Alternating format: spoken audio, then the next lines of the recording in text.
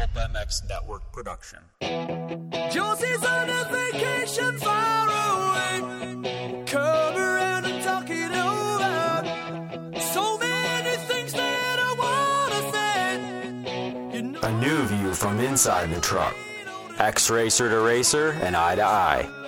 A casual look into the personalities of the sport and an experienced perspective into the action from week to week.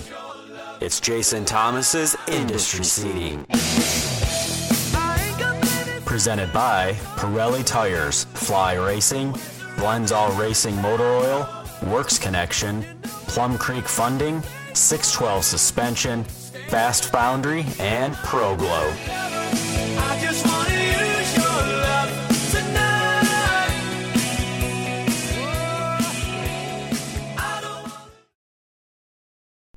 Hey everyone, Spring Creek was pretty awesome.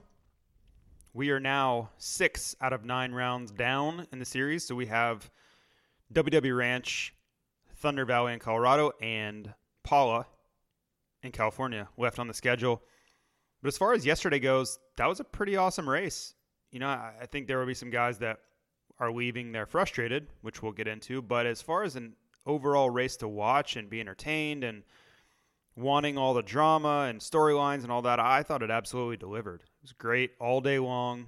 Things were happening that you didn't expect and kind of kept you on the edge of your seat, which is always great.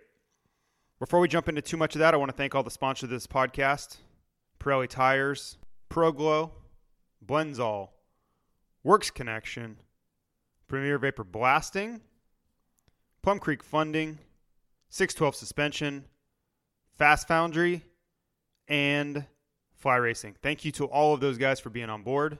Let's jump right into it. 250 class, that was a hell of a race. I don't care whose side you're on. I don't care who you're cheering for. I'm sure, you know, being in America and all those things, home race and everything, I think most people are probably cheering for Jeremy Martin. And I probably was too, but I don't have anything against Dylan Ferrandis.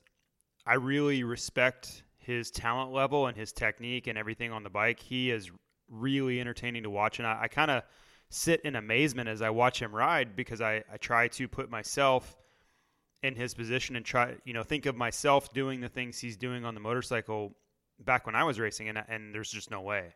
He is really that talented and that special. And we kind of saw that yesterday. It's been hiding for a bit. We've seen him go through all kinds of issues and problems really ever since Loretta Lynn's won. It's been a challenge. You know, we saw that talent come out in that comeback ride at Ironman, coming all the way through the pack. But again, he only got up to second or third in that moto. We haven't seen a day like yesterday in a while. And having said that, it really wasn't any sort of runaway. You know, RJ Hampshire gave him everything he wanted in that first moto. And then the second moto, it was battle royale. I mean, what a crazy good moto between the two title contenders. And that's what this series needs and wants, is the guys that are battling for the title being up front and duking it out and settle it on the track. You know, we're not going to have bike issues, hopefully, bike issues and all these external factors that determine the championship. You know, that's what you always hope for, is that the two guys that are in contention, that they get out front, they get good starts, and let them settle it.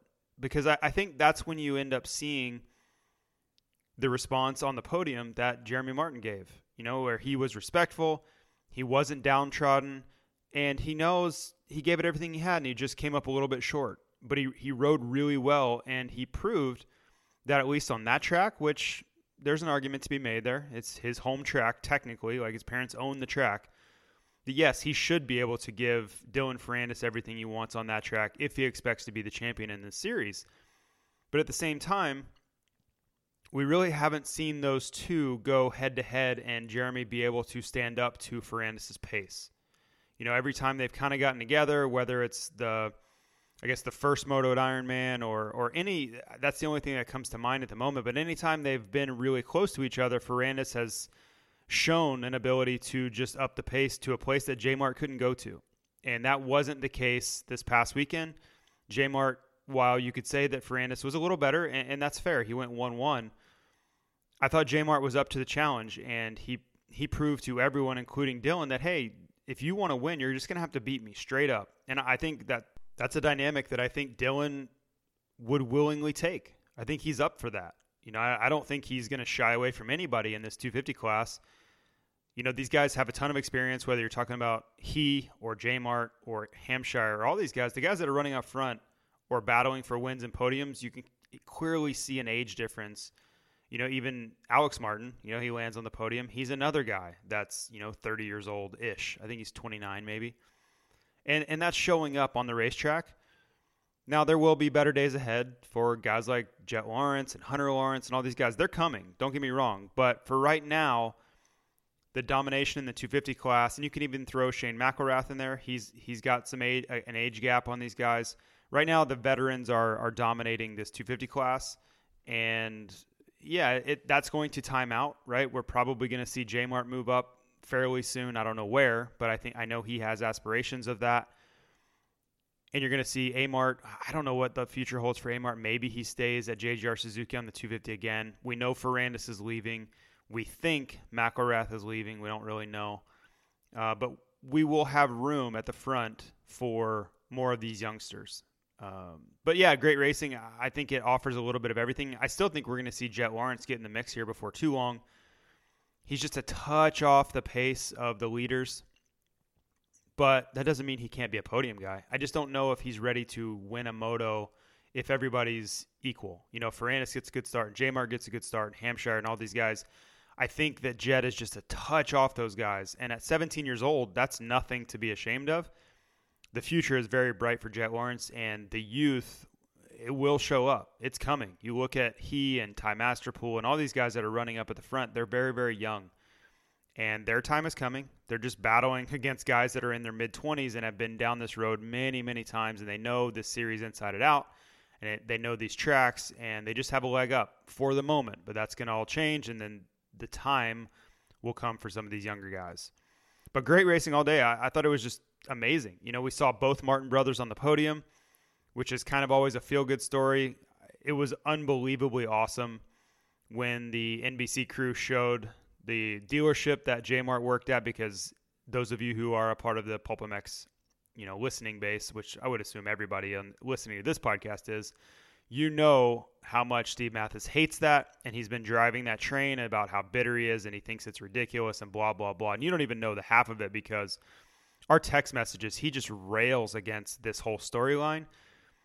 And I have to qualify that, because it's not like he thinks there's something wrong with it. He just thinks it's a little bit misleading, because J-Mart is financially secure.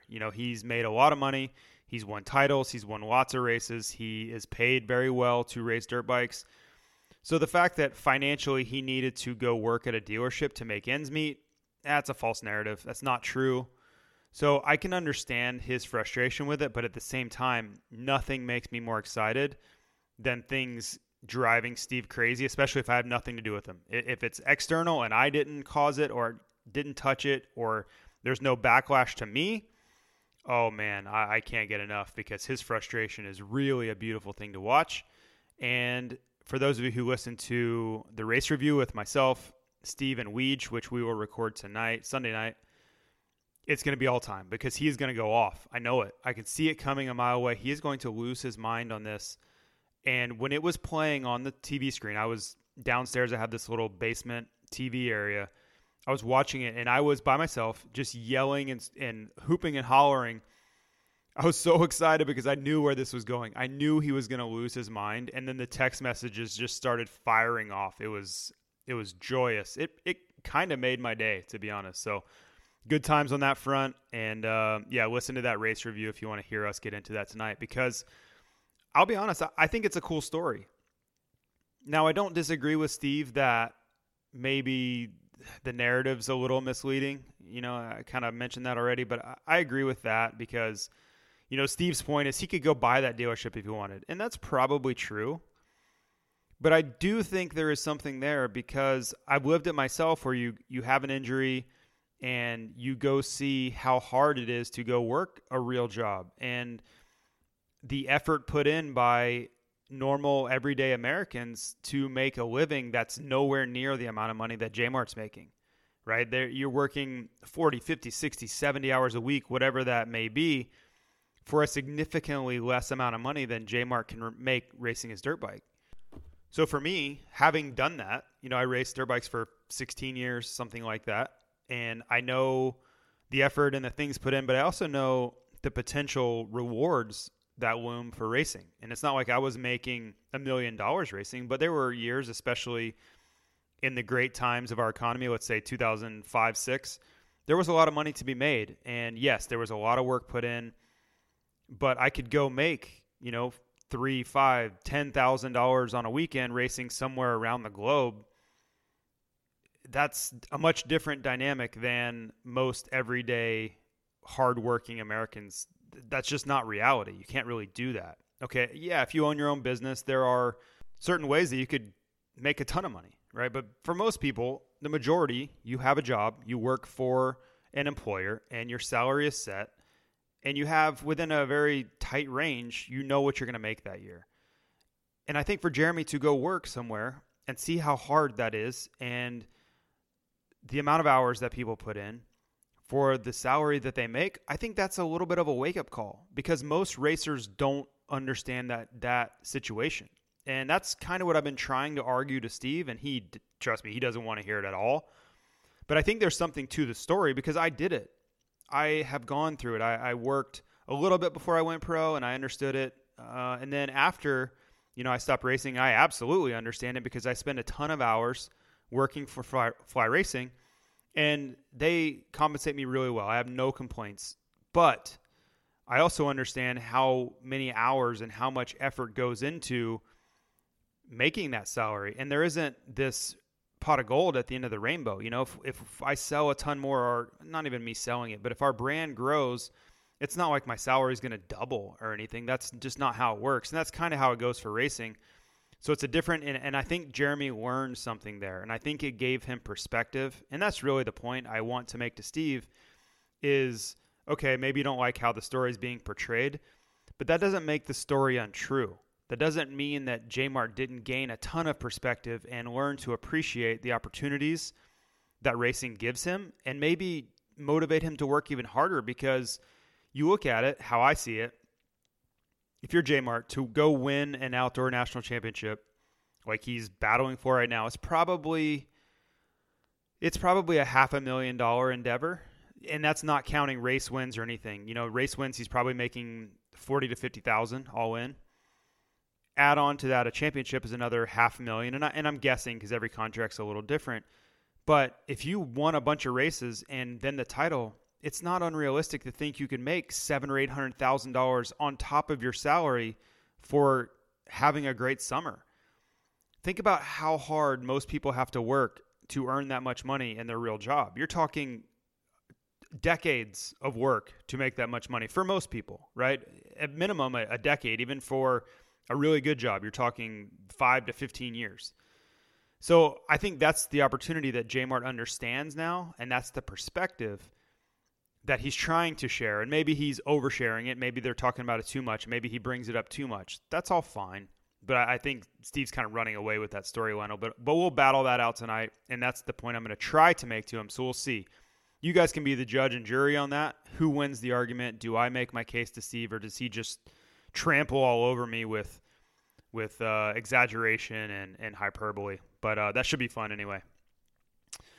As far as the rest of these guys, I thought Amart rode really well, which was to be expected. He was the fastest qualifier, which was really cool. That was, I think for him, that's a big feather in his cap because you don't really necessarily associate raw speed with Amart. So for him to get out there on, again, it's his parents' track. But I thought it was cool. The older guy, the underdog story to be the fastest qualifier in a one-lap setting, that was a cool story. Hampshire, really, really good. He's still dealing with injuries. His hip is beat up. He's coming off knee surgery, but he's been a revelation this summer. He's had tough motos too, which have kind of kept him out of the championship hunt. But I thought it's been a kind of a breakout summer for RJ, other than, Supercross went really well too. That was good. But I think he's setting himself up to be a title contender both indoors and out next year. I don't know how you could argue against that. It seems like the team change and the trainer change going over to the Baker's factory, I think it's really helped him kind of find himself, and, having a baby, I think, grounded him a little bit and gave him a lot of motivation. But I really like everything that's happening around RJ's program, and I'm pretty optimistic for his 2021 title opportunities. Nice day for the Lawrence brothers. I kind of touched on Jet there.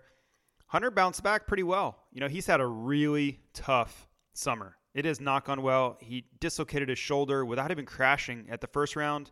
And yes, he was on my fantasy team. That sucked. But a nice day yesterday. I did not pick him yesterday, but he maxed out in PulpMX Fantasy. And it had to feel good for him to go. He went 7-5, really strong day. He went 7-5 for 7th, which sucks. That's a bummer to see that overall. But the riding is what's really critical for him right now, because as we've talked about with that Geico team, and I talked a little bit about that yesterday on my Patreon podcast. If any of you are interested, by the way, in listening to that, it's patreon.com/industry seating. And it is, yes, it's a donation-based podcast, but it's every race day morning, and I go over fantasy, I go over rumors, all the latest info that's going to set you up for that morning's race, but I invite you to all check that out. But I talked about Hunter a little bit over there, and I don't know that he has any security for 2021. And yesterday's ride helped, for sure, but the biggest thing he has going for him is he's Jet's older brother. And that's crazy to say because Hunter was winning motos in 2019. But the Geico Honda team, which Geico will go away, we know, that team has some really hard decisions to make because their budget is most likely getting significantly downsized. And without a title sponsor, all of those contracts other than Jet are up for grabs now. So does that team, do they keep him? Do they keep Hunter because they need to keep Jet? Do they keep J-Mart? What about Shimoda? Shimoda rode really well too.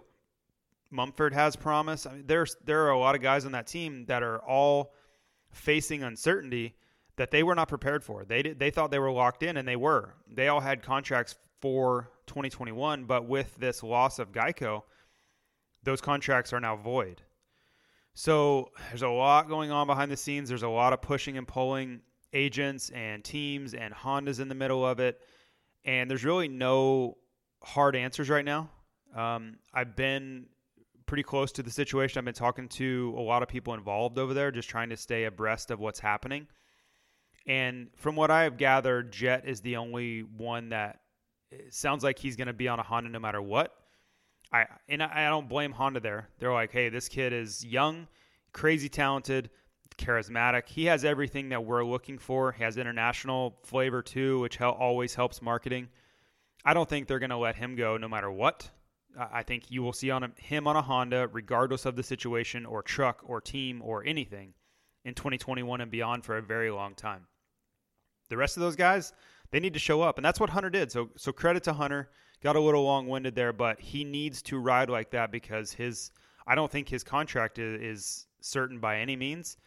And if he wasn't kept on that team, he needs to make a case for him going somewhere else. And rides like yesterday will go a long way to doing that. Could he be on a JGR Suzuki, or could he be, who knows, would Mitch take a flyer on him? I think Star is spoken for. I don't think they have any room. They have 19 riders already. But any of these other teams, they have to be looking at Hunter thinking, he's been down. His stock price is down if we were looking at it like the stock market.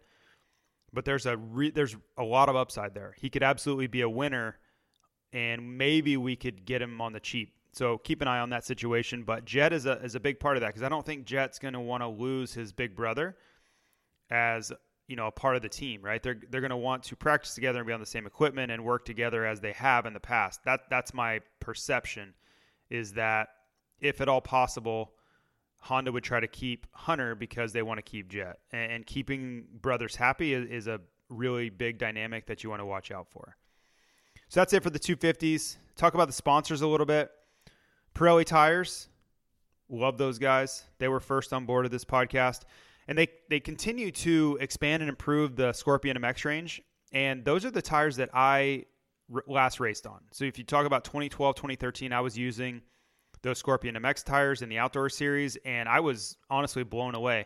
Now, the cool thing about Pirelli is that they race on the same tires that you can go buy. And that is not a common situation in the pits. The competition they're up against, if you go into your local dealer and buy a tire, it's going to be a completely different compound, sometimes different even tread pattern, just slightly, than what the guys are racing with on the weekends. And that's not what Pirelli does. Pirelli races what they sell. Same compound, same tread pattern, same everything, sidewalls, all that stuff. So you're getting the same quality of tire that Amart's setting the fastest lap on and hole shotting, Freddie Noren, Joey Savacci, all these guys. So same thing for Europe too. So that's a really cool aspect that they've asked me to share with. And I kind of knew that, and I have a problem with thinking that stuff is common knowledge when a lot of times it's not. So I need to make sure that you guys know that that's one of the biggest keys to Pirelli is you're getting race level tires right from your local dealer. You can go buy them. So you're getting that high level performance. Now, Alex Martin was running that Scoop tire yesterday. And I think for a lot of guys, that's probably overkill. You know, if you're racing in soft conditions, it's amazing. But you can't really use it on a hard pack track. It's not going to work as well. But if you're riding the sand, like if you ride in New England and you're riding soft conditions or something, if you're riding in Florida, that Scoop tire is amazing. And actually just got available in 12-inch and 16-inch for mini bikes. So that's pretty cool. My favorite is the MX32 mid-soft. I've talked to you guys about that several times in this podcast. I think its range of use is really wide. Its straight line acceleration is really tough to beat as far as, unless you're going to the full Scoop, right? That's a whole different level of straight line acceleration. But I think the mid-soft is really the way to go. So check out Pirelli tires. Go to @PirelliMX, and the link in the bio to join their rider support program is there as well. Now, last week was the first podcast that ProGlow has joined the Industry Seating Podcast. They have a line of power sports cleaning solution that will get your equipment looking sharp in no time. I actually just got some ProGlow, so I need to break that out today and wash my street bike with it. Try the degreaser for those greasy, grimy surfaces, and the Power Sports Wash can take off just about anything you can throw at it. I use it, which I will be today, and so should you. Use code MOTO15, MOTO the number 15, to get 15% off your order at www.goproglow.com. That's G-O-P-R-O, glow, just like it sounds, Glow.com. So thanks to ProGlow for joining the podcast and looking forward to better days ahead. On that front, Blendzall.com. Now, Blendzall Oils has been around forever and ever, but they're making a big comeback. New ownership, new direction, new motivation, and these guys are so involved. And for me, it was the same thing, right? I'd seen Blendzall stickers around the WPS warehouse, and, you know, the brand is steeped in tradition, but it kind of lost their way a little bit. You know, I don't think they really had any direction. And then David Schloss came along and has rejuvenated this entire brand. The cool thing is their product has been amazing all along. Just kind of no one really knew about it anymore, right? All these new customers came into the market, and they didn't have any product familiarity with Blendzall. So David's trying to change all that, and you can go to @Blendzall. You can go to Blendzall.com to learn more. And part of that rejuvenation, they've signed Michael Lessie, and he's racing a Blendzall YZ125 at a lot of these two-stroke races. He was supposed to race it all summer at the Lucas Oil Pro Motocross Invitational races, which would have been amazing, but unfortunately they canceled all those because of COVID-19. So he broke it out, went to the Pasha 125 race, and I hope I'm pronouncing that right. That was at Glen Helen, and he went out and went 1-1. Dominated. Finally, he got to race that bike. You see what it's capable of using Blendzall products. It's got Blendzall graphics all over the thing. But that was pretty awesome. So check out @Blendzall Instagram to learn more and give Blendzall a chance. I think the products they have, whether it's two-stroke or four-stroke, can really make a difference. The engineering behind these products is next level, and it's been that way for a very long time. I think, unfortunately, they just kind of fell out of the line of sight for most consumers, and without anyone pushing a brand, trust me, I know this all too well, it's easy for other people to come in and steal that limelight. So it's great to see an established, long-term traditional brand like Blendzall getting back into the game. So check those guys out and support people that are investing in the sport. Works Connection, worksconnection.com, @worksconnection on Instagram.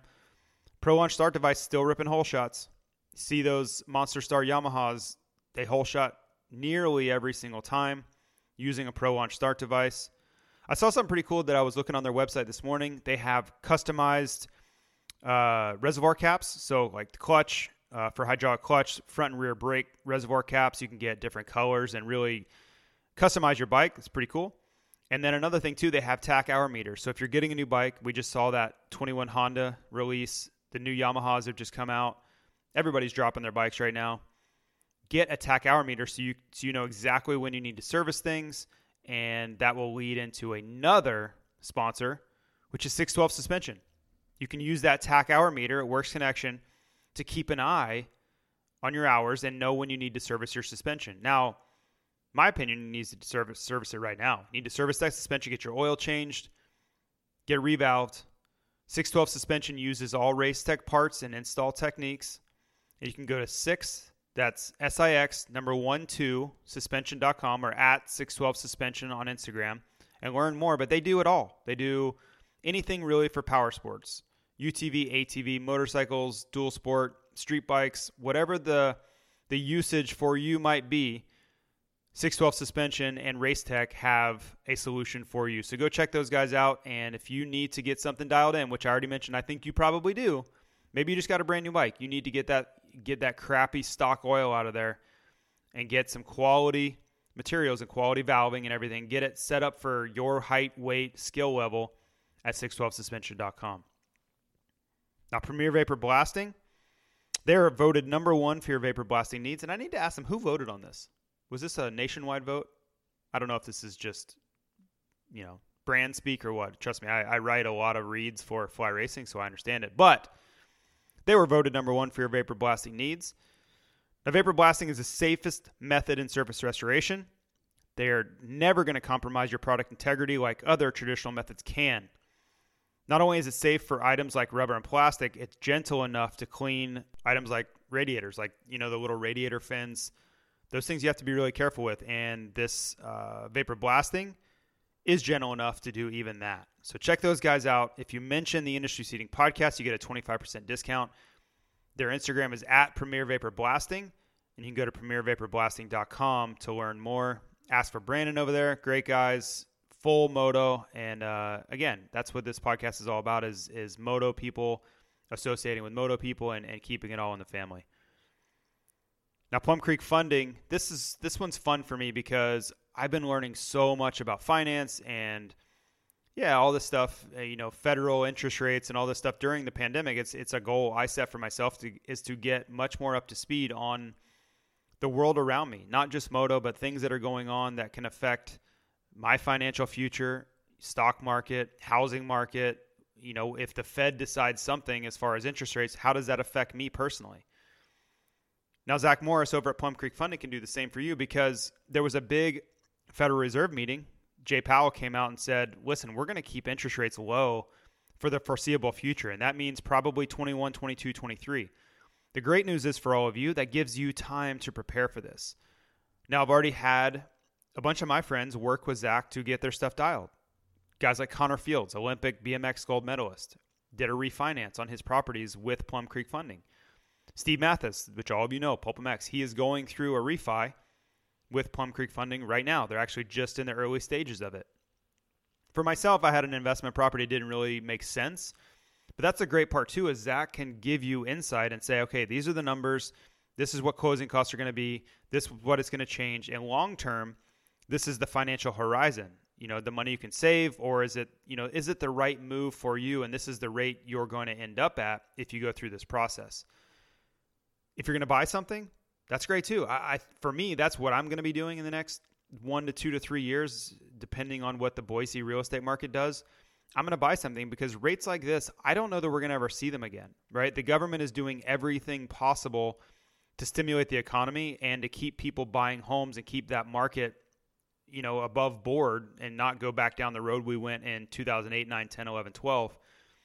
So I'm gonna try to make the most of that and lock myself into a 30-year fixed mortgage at this crazy low rate, and I'm hoping to get under 3%. That's my goal at some point in the next year, is to buy a property that's under 3%. You cannot lose unless America just burns to the ground, which anything's possible. But on a mortgage with an interest rate that low, it's very hard to lose, and we're not going to see it again. Once America recovers, COVID-19 is a thing of the past, however you want to approach that subject.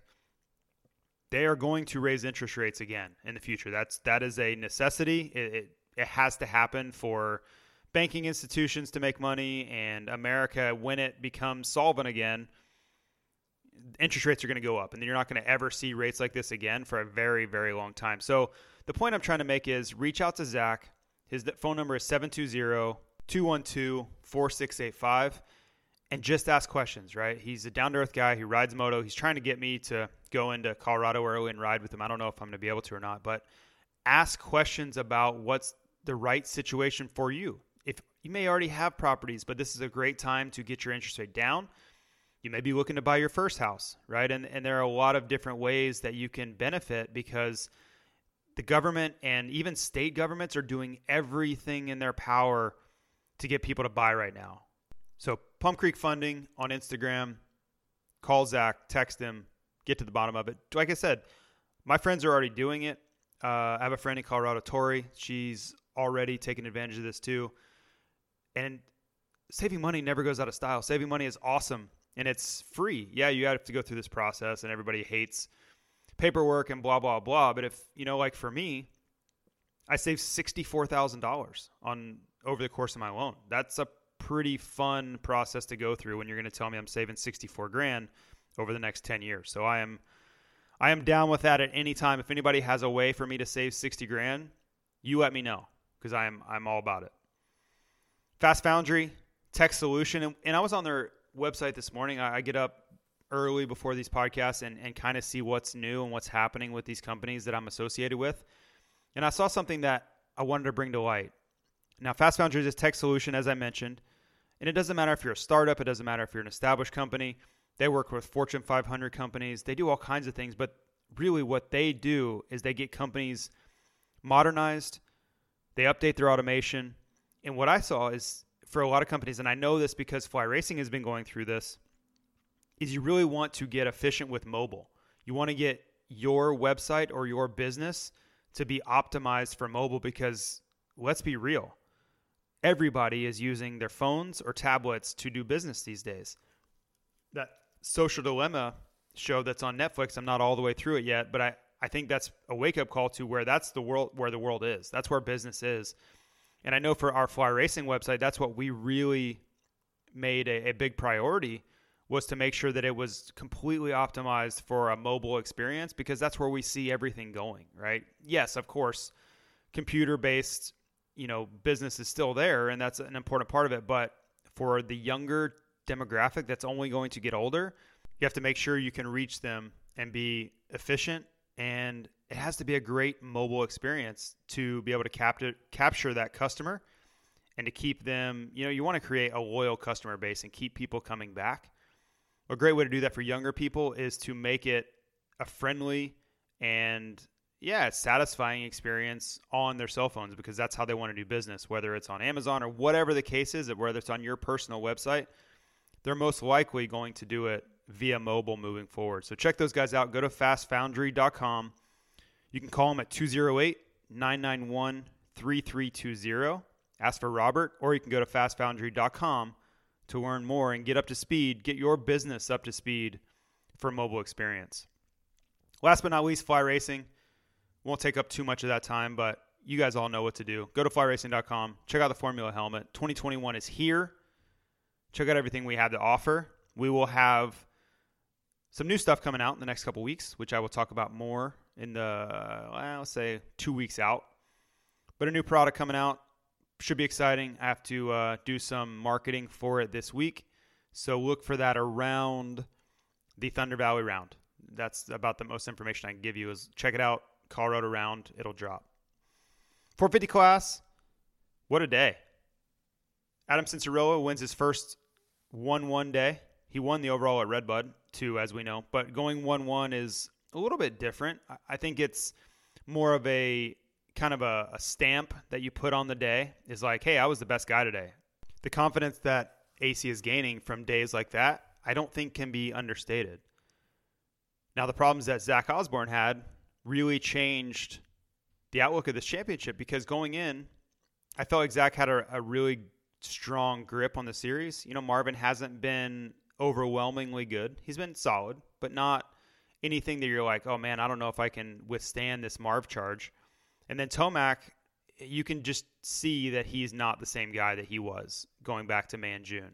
To me, he just looks like he took a bunch of time off, and he looks, I don't want to say disinterested, but I don't think this Lucas Oil Pro Motocross Championship was the most pressing thing he's ever faced. I think he took time off. I think he wanted to spend time with his new baby and his I don't know if he's married or what the situation is, nor is it any of my business, but the mother of his child, he wanted to spend time with him, and you can just see he's just a touch off of his normal self.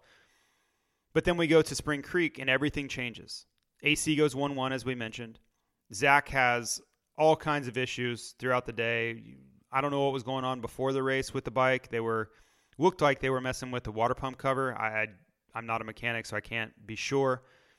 And then he gets a front flat tire, and you're just like, oh my God. You just see the points coming down and down and down. And now we have a three-way run within 20 points. And AC being the big benefactor there, his 1-1 brought him to within 15 points. And for a guy that really wasn't in title contention going into the day, he absolutely is now. I think he went from a guy that Osborne wasn't really worried about to this is a guy I got to stress about a little bit now. And this isn't new for, these guys go back to their 250 days of battling for, championships and race wins. So this isn't anything new. And they've had run-ins in the past, and they were not big fans of each other at all going back to 2017, 2018. So watch for that. Brand new championship dynamic there. Tomac's pretty much out of it at this point. I think we can safely say his championship run is over. And now it's between these three. And of the three, I think it's going to come down to Zach and AC. I haven't seen enough from Marv. He had another great opportunity in that second moto to really make the most of it. He could have really brought this title down to nothing. It could have been single digits if Marv has a good moto, but he has a big crash. He gives up a ton of points as well. And just another missed opportunity for Marvin. And it's kind of been the theme for him in his championship runs. And you hate to say that because I think Marv is a really, really nice guy, and I have nothing negative to say. But if you're looking at it from a really broad scope, it seems that every time he's been in these championship situations, he's had a mistake or a problem at a really critical, pivotal moment, or he's just missed a big opportunity. You go back to Southwick a few years ago where he had that crash in DNF where it seemed like he could have kept going and he pulled off. He left points on the table that probably cost him that outdoor championship. And you wonder if this crash at Millville could end up being the same thing, right? That crash in the second moto, if he goes out there and gets second or third in that moto, maybe he gets third. It was a tough race, right? Sexton rode really well, Baggett rode really well. But having a big crash like that and giving up points, you can't do that. When you have the opportunity in front of you and Osborne gets a flat front, that's when you have to stand up and put in your best effort. You have to capitalize on those situations in a short series like this, period. There's no other way to look at it. When your competition is struggling, champions, they capitalize. That's a recurring theme that it always rings true, happens every single year. Look at Ryan Dungey in 2017. Tomac has a problem at New Jersey, and everything is going Tomac's way. Dungey steps up and gets it done, right? That's just what champions do, and unfortunately for Marvin, it just hasn't gone that way for him. So we'll see how this plays out, but for a series that seemed to be trending towards being wrapped up, it's not wrapped up now. You have the guy with all the momentum, which is Adam Cianciarulo, going into a Florida race that he will be very good at, make no mistake, and he's only 15 points down, and he has breathed life into his championship chances. And then the other side is that Zach Osborne, he's pretty resilient. Talked to him a little bit last night. He's not downtrodden at all. He is very, very optimistic about his chances here. And I think Steve Mathis made a great point that, and we'll talk about this more on the race review, that if you went to Zach before the series and said, hey, we have an offer for you. There are 3 races left, and you have a 15-point lead going into 3 races left. Would you take that? Would he sign up for that going into the series? I think 100 times out of 100 he would take that. So if you look at it with those, in that lens, this is a great situation. Now, if you look at the short term or, the micro, a bad day and you had a, 25 plus point lead and all those things, okay, yeah, that's a different scenario. But if you just look at it from that, before the series, all things considered, 3 races to go and you're up 15, would you sign up for that? I think he would do that immediately and be smiling. He would be so excited about that opportunity. So he has to look at it that way and say, I would take this every single time if this was given to me. So I'm gonna run with it from here. And I still think that Zach is capable of winning every single time out right now. You look at the main competition in the past, guys like Tomac, he's pretty much out of it, right? And that's who I would fear the most going into a series is Tomac. His championship's pretty much done. So you don't have to worry about him. You have to race a 450 rookie in Adam Cicerillo.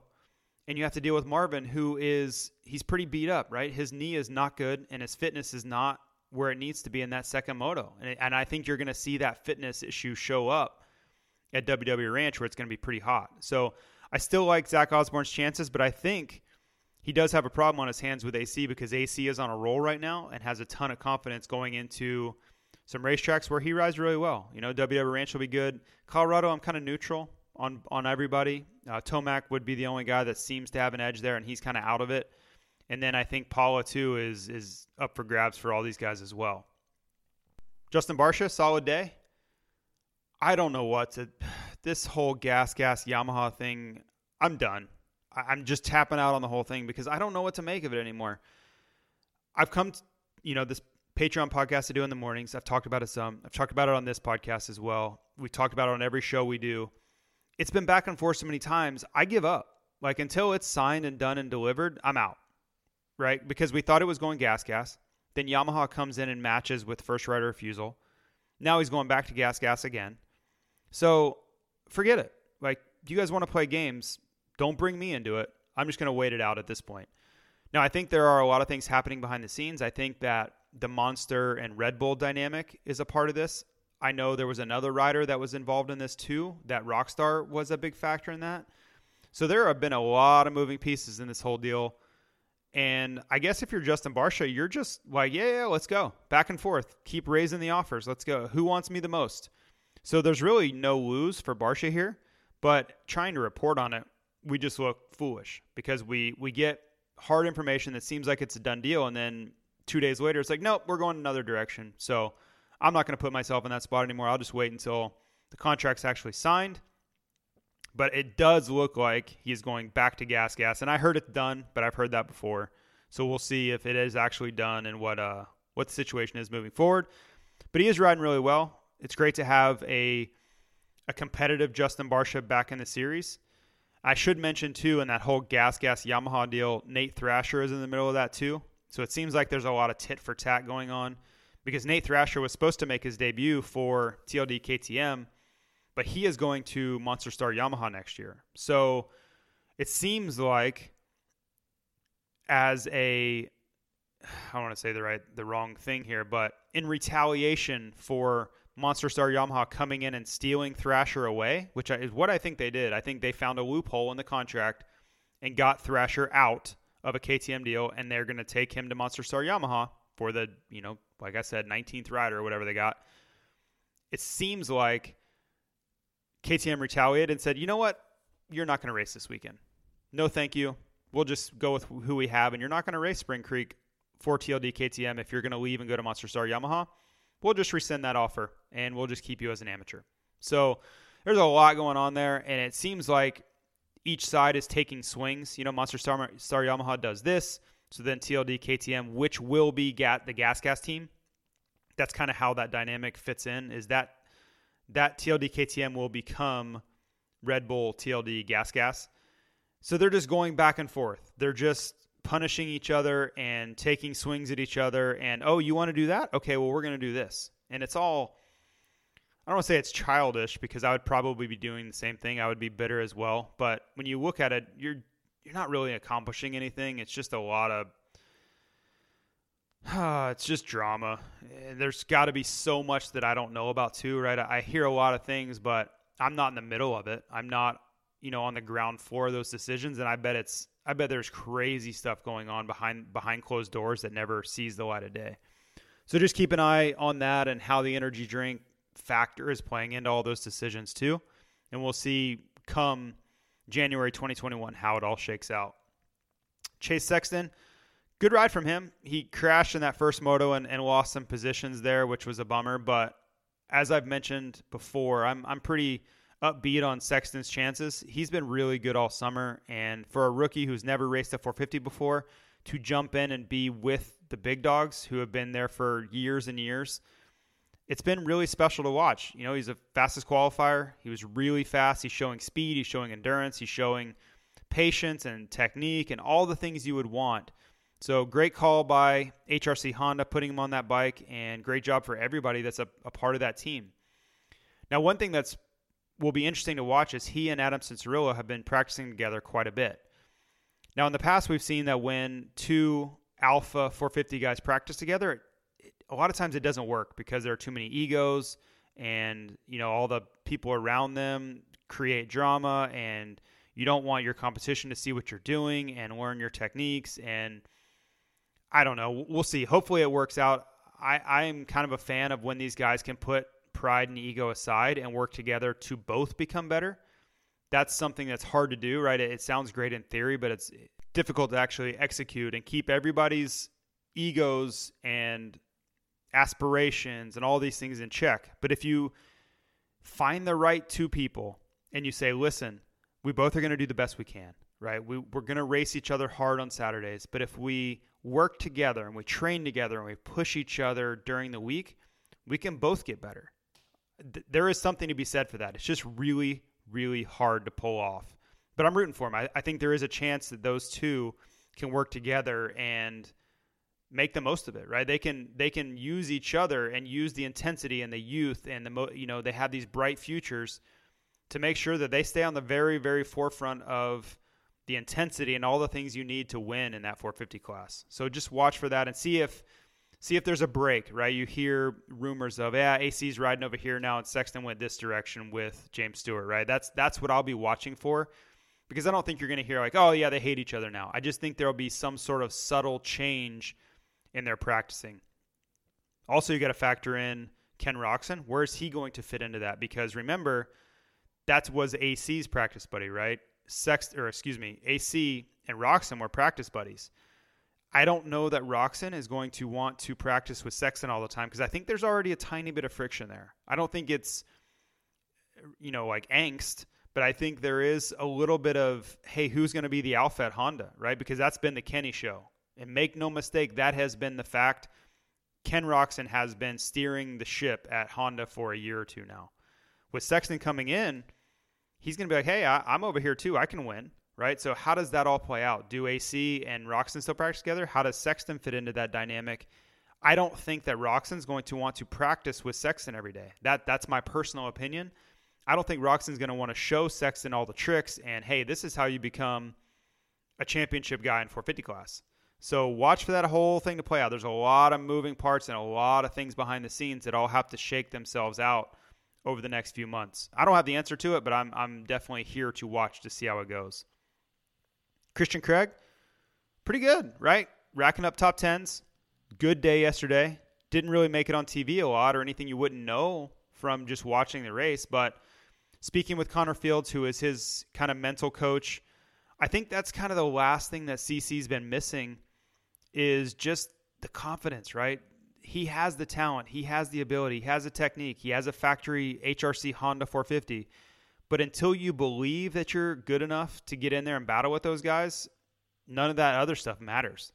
So 7-6 on the day. He stayed with Tomac almost the entire moto, both motos. So that's saying something in itself. And confidence only leads to more confidence, and he's stringing good finishes together. So he is on his way to Monster Star Yamaha next year, as is seemingly everybody, as I keep saying. But watch for Christian Craig to continue to build off this, and if he can stay healthy the rest of the season and have a really great offseason, watch for Christian Craig to be a race winner on a Monster Star Yamaha 250 in 2021. I think he is laying the foundation for a really successful season next year and building confidence, which, as I said, is the number one thing I think that Christian needs to work on, is believing in himself, believing that he's good enough to win. Because when I watch him, I'm like, dude, how are you not winning races? When you're racing 250 guys, 250 Supercross, how are you not beating those guys? You are so damn good. And then you look at the results sheet and you're like, this doesn't make sense at all. So critical year for 2021 for Christian Craig. He really needs to prove himself if he wants to continue to stay on factory equipment. That's it for the 450 guys.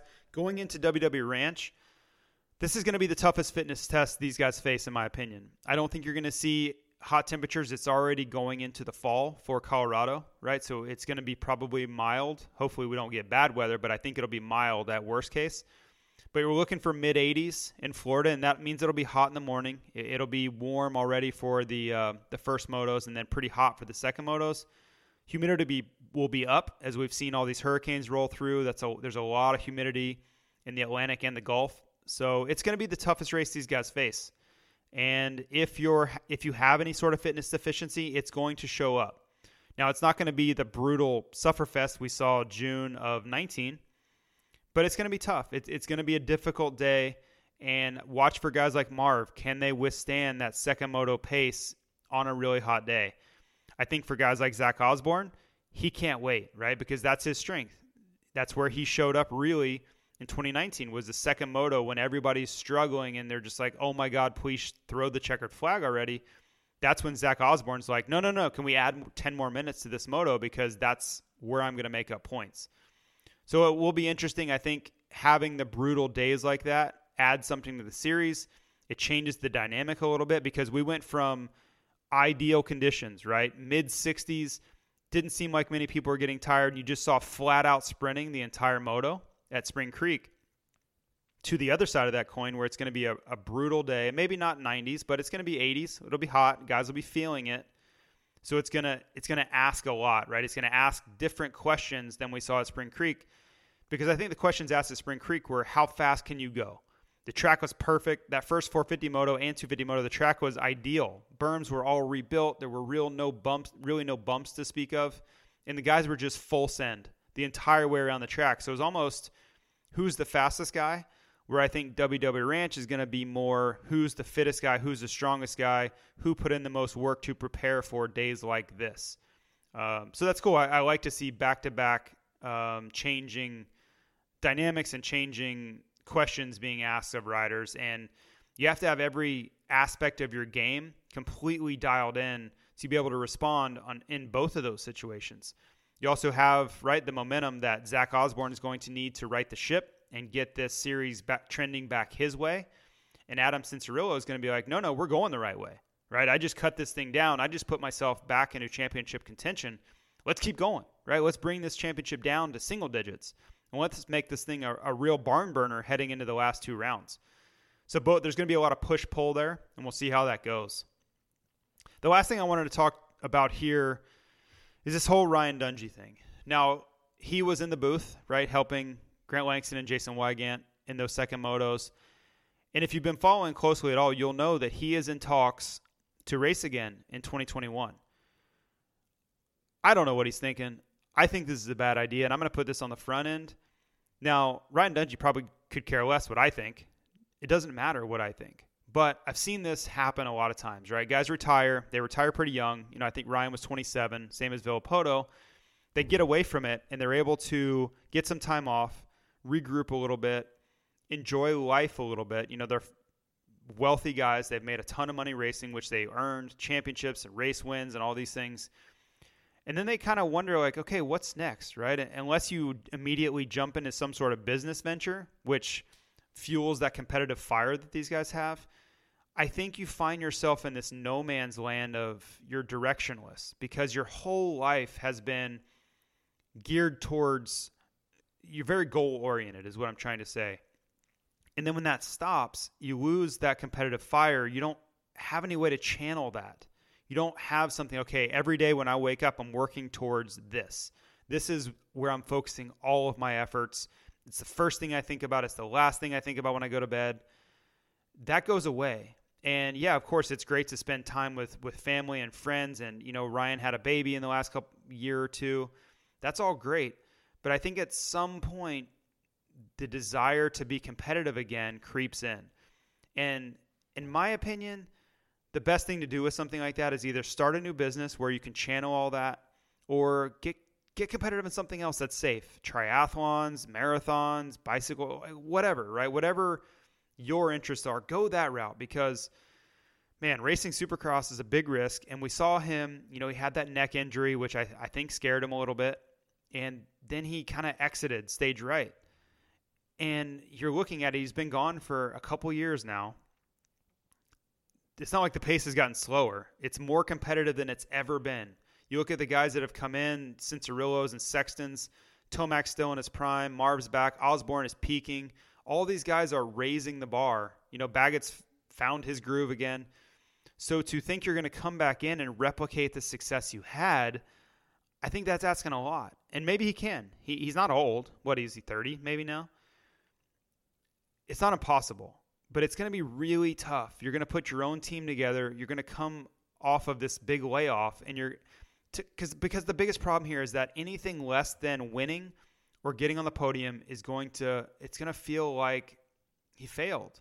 And maybe I'm overstating fail, but I think he's just going to be frustrated. He is going to come in. Let's say he goes out at Anaheim 1, right? Well, I shouldn't say Anaheim 1 because I don't think we're going to Anaheim. Wherever the first round is in January. If he doesn't get on the podium, let's say he gets 5th. Let's say he gets 7th, right? That's absolutely possible in this class. These guys are going to be sending it. Barcia, if he ends up at Gas like we think, he's going to be great on that bike. That bike is going to be really competitive. It's going to be a factory KTM in, realistic terms. So for him, he could go out there and get 6th. He's going to be so pissed off when he comes back to the truck because he knows all he's ever known is winning and being on the podium in that class. 6th place is going to be a huge letdown, and I think he's going to be really frustrated, wondering if he made the right decision. That's the downside. Now, the upside, maybe this is going to be a financial windfall for him. I don't think it is. I think he's going to make some money, but you're talking about a guy that has millions of dollars in the bank. I think it's just because he's a little bit bored, and he misses it. He misses that competitive drive and that goal-oriented day-to-day life, and yeah, you want to be in the spotlight again, right? He wants to be Ryan Dungey Supercross champ again. And I think you see that with a lot of guys. I think Ryan Villopoto's gone through that. I know Chad Reed still goes through that where they want to be Chad Reed and Ryan Dungey. They want to be the guys that people are just waiting in line for autographs for, and the world is kind of revolving around them. That's a really addictive dynamic. And there's nothing wrong with that. That's all they've ever known, and they've earned that right. But when it suddenly goes from just crazy, hectic life, racing globally, and everything revolves around you to immediate stop, and you live in Minnesota and the pace of life slows down significantly, I think that's a really big adjustment to go through. And at some point, it's probably awesome at first. And I know it firsthand. It's awesome at first because you don't have anything pressing, right? You can make your schedule whatever you want it to be. If you want to go to Jamaica for 2 weeks with the family, let's go. What else you got to do? Nothing. You have no responsibility. No one is expecting anything of you. No one is taking up your time. But that only lasts for so long, right? You do that for so long and you get to do everything you ever wanted to do. You go on these vacations and you get to have coffee in bed with, like Alden's not calling you saying, hey, dude, we got to go. We got a bicycle ride like right now. Like, where are you? That's not happening anymore. You get to kind of steer your own ship, and that's great for a while. And then it comes to the point where, and this is where I come back to, you kind of wonder, okay, what's next here? You saw Ryan get in and out of that Geico Honda deal for whatever reason. I don't know all the ins and outs of it. You see him get out of that, and I think he's just searching for a little bit of direction. He knows he wants to be a part of something, but it wasn't kind of coming together. And I think that's leading him back to going racing because he's searching for that feeling. He's searching for that place to kind of get that competitiveness going again. I just don't know that racing at this level is necessarily the best decision. And that's his decision to make, not mine. But what I fear for him, of course, we all fear him coming back and hurting himself. That would be terrible. And I'm not even going to really entertain that because I don't even want to think about it. But what I think is more realistic is he puts in all this effort. And we know Ryan Dungey does not cut corners with training or any aspect of that. If he does it, he's going to be all in. That's the only way he knows how to go about it. But what I fear is he comes back and he's not as competitive with these guys as he wants to be. You know, AC and these guys have pushed the pace up to where maybe he's not comfortable pushing that pace. Just like we saw his last stint of outdoors and Supercross, he wasn't comfortable pushing the envelope where those guys want to go. And as you get older, that's tougher to do. It's tougher to kind of turn your brain off, little metaphor there, but turn your brain off and just send it. You just got to go. Forget about injury, forget about anything else. You just have to take big risks. I don't think he's going to want to do that.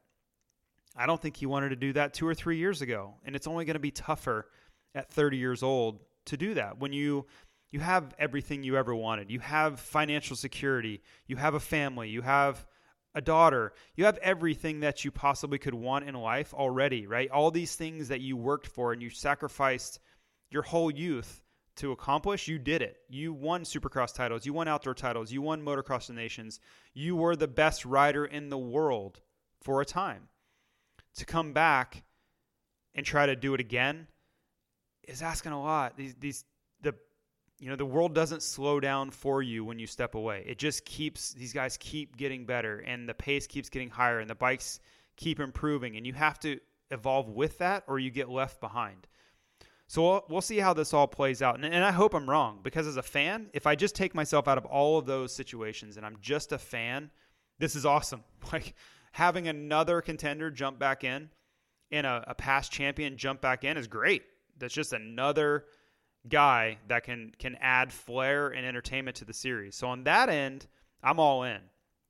But as a former racer and a guy who's been around this sport on the inside my entire life, I think it's going to be really, really challenging for him. He's not going to have this huge team of techs around him because he's going to be leasing Honda equipment is what it sounds like. So he's not going to have the entire HRC Honda team helping him, right? He's going to have whatever he pays for on that front, but their goal is going to be Ken Roczen and Chase Sexton winning races and probably Justin Brayton in some aspect. Not necessarily, hey, we need to put all this effort into Ryan Dungey like Red Bull KTM did for years and years, and then Suzuki before that. All those teams cared about was Ryan Dungey winning races. That's not going to be now, right? Whoever is on his team, they will be thinking about that, but he's not going to have an entire OEM staff working to have him win. And that's going to be a little bit different. That's going to be something he's going to have to adjust to. I watched Chad Reed go through that dynamic, and it's not easy. You go talk to the OEM and they're like, yeah, okay, we'll help you when we can. But we have millions of dollars invested in Ken Roczen and a lot of money invested in Chase Sexton for the future too. We got to worry about those guys first, and then we'll help you, Ryan, as much as we can. But you are not our primary concern, and that's not something that Ryan's ever dealt with or faced before. So I'm getting long-winded on this, but I think this is going to be a very interesting situation to stay on top of and watch on every front. Hopefully he goes racing. I think for me, as I'm not a journalist, but writing about this, talking about this, and then as a fan, I hope he does it because it's going to add more storylines. But as a former racer, I'm like, I don't know if this is the best idea I've ever heard in my life. But we'll see, right? None of this is up for me to decide. I'm purely speculating and will report on every side of it. But what a development. I would have never guessed that this was going to happen. Anaheim won 2020. Sitting there, if you said, hey, man, I think Dungey's going to race in 21, I'd be like, yeah, right. You are out of your mind. Why would he ever do that? He has all the money, family. He doesn't need to put himself or subject himself to all this again. All this risk, all this drama, all this competition and the fear of failure, fear of injury, all those things that creep in your mind as you get older. He doesn't have to deal with any of that. He has the money. He has the championships. He has the legacy that's never going to be able to be taken away from him. He has all of it. All the things that as a racer I would have wanted that I never got, he accomplished all those things. So it's crazy to me that he wants to go back down that road again. Seems like he does, though. So anyway, thank you to everybody for listening today. I love talking about things like the Ryan Dungey dynamic. I like talking about the racing too, don't get me wrong, but the intricacies of this sport really interest me more than just talking about, yeah, this guy got fifth and why. So I hope there is more of this, and I will certainly keep you up to speed on what I hear on the Dungy front. But I want to thank all the sponsors too. Thank you to everybody for listening. WW Ranch is up next. Check out the Patreon podcast. It will be up Saturday morning before WW Ranch. If you want more kind of up-to-speed fantasy advice and last-minute rumor stuff, patreon.com/industry seating. Thank you to everyone who has already joined over there, and we will talk to you again next weekend. See ya.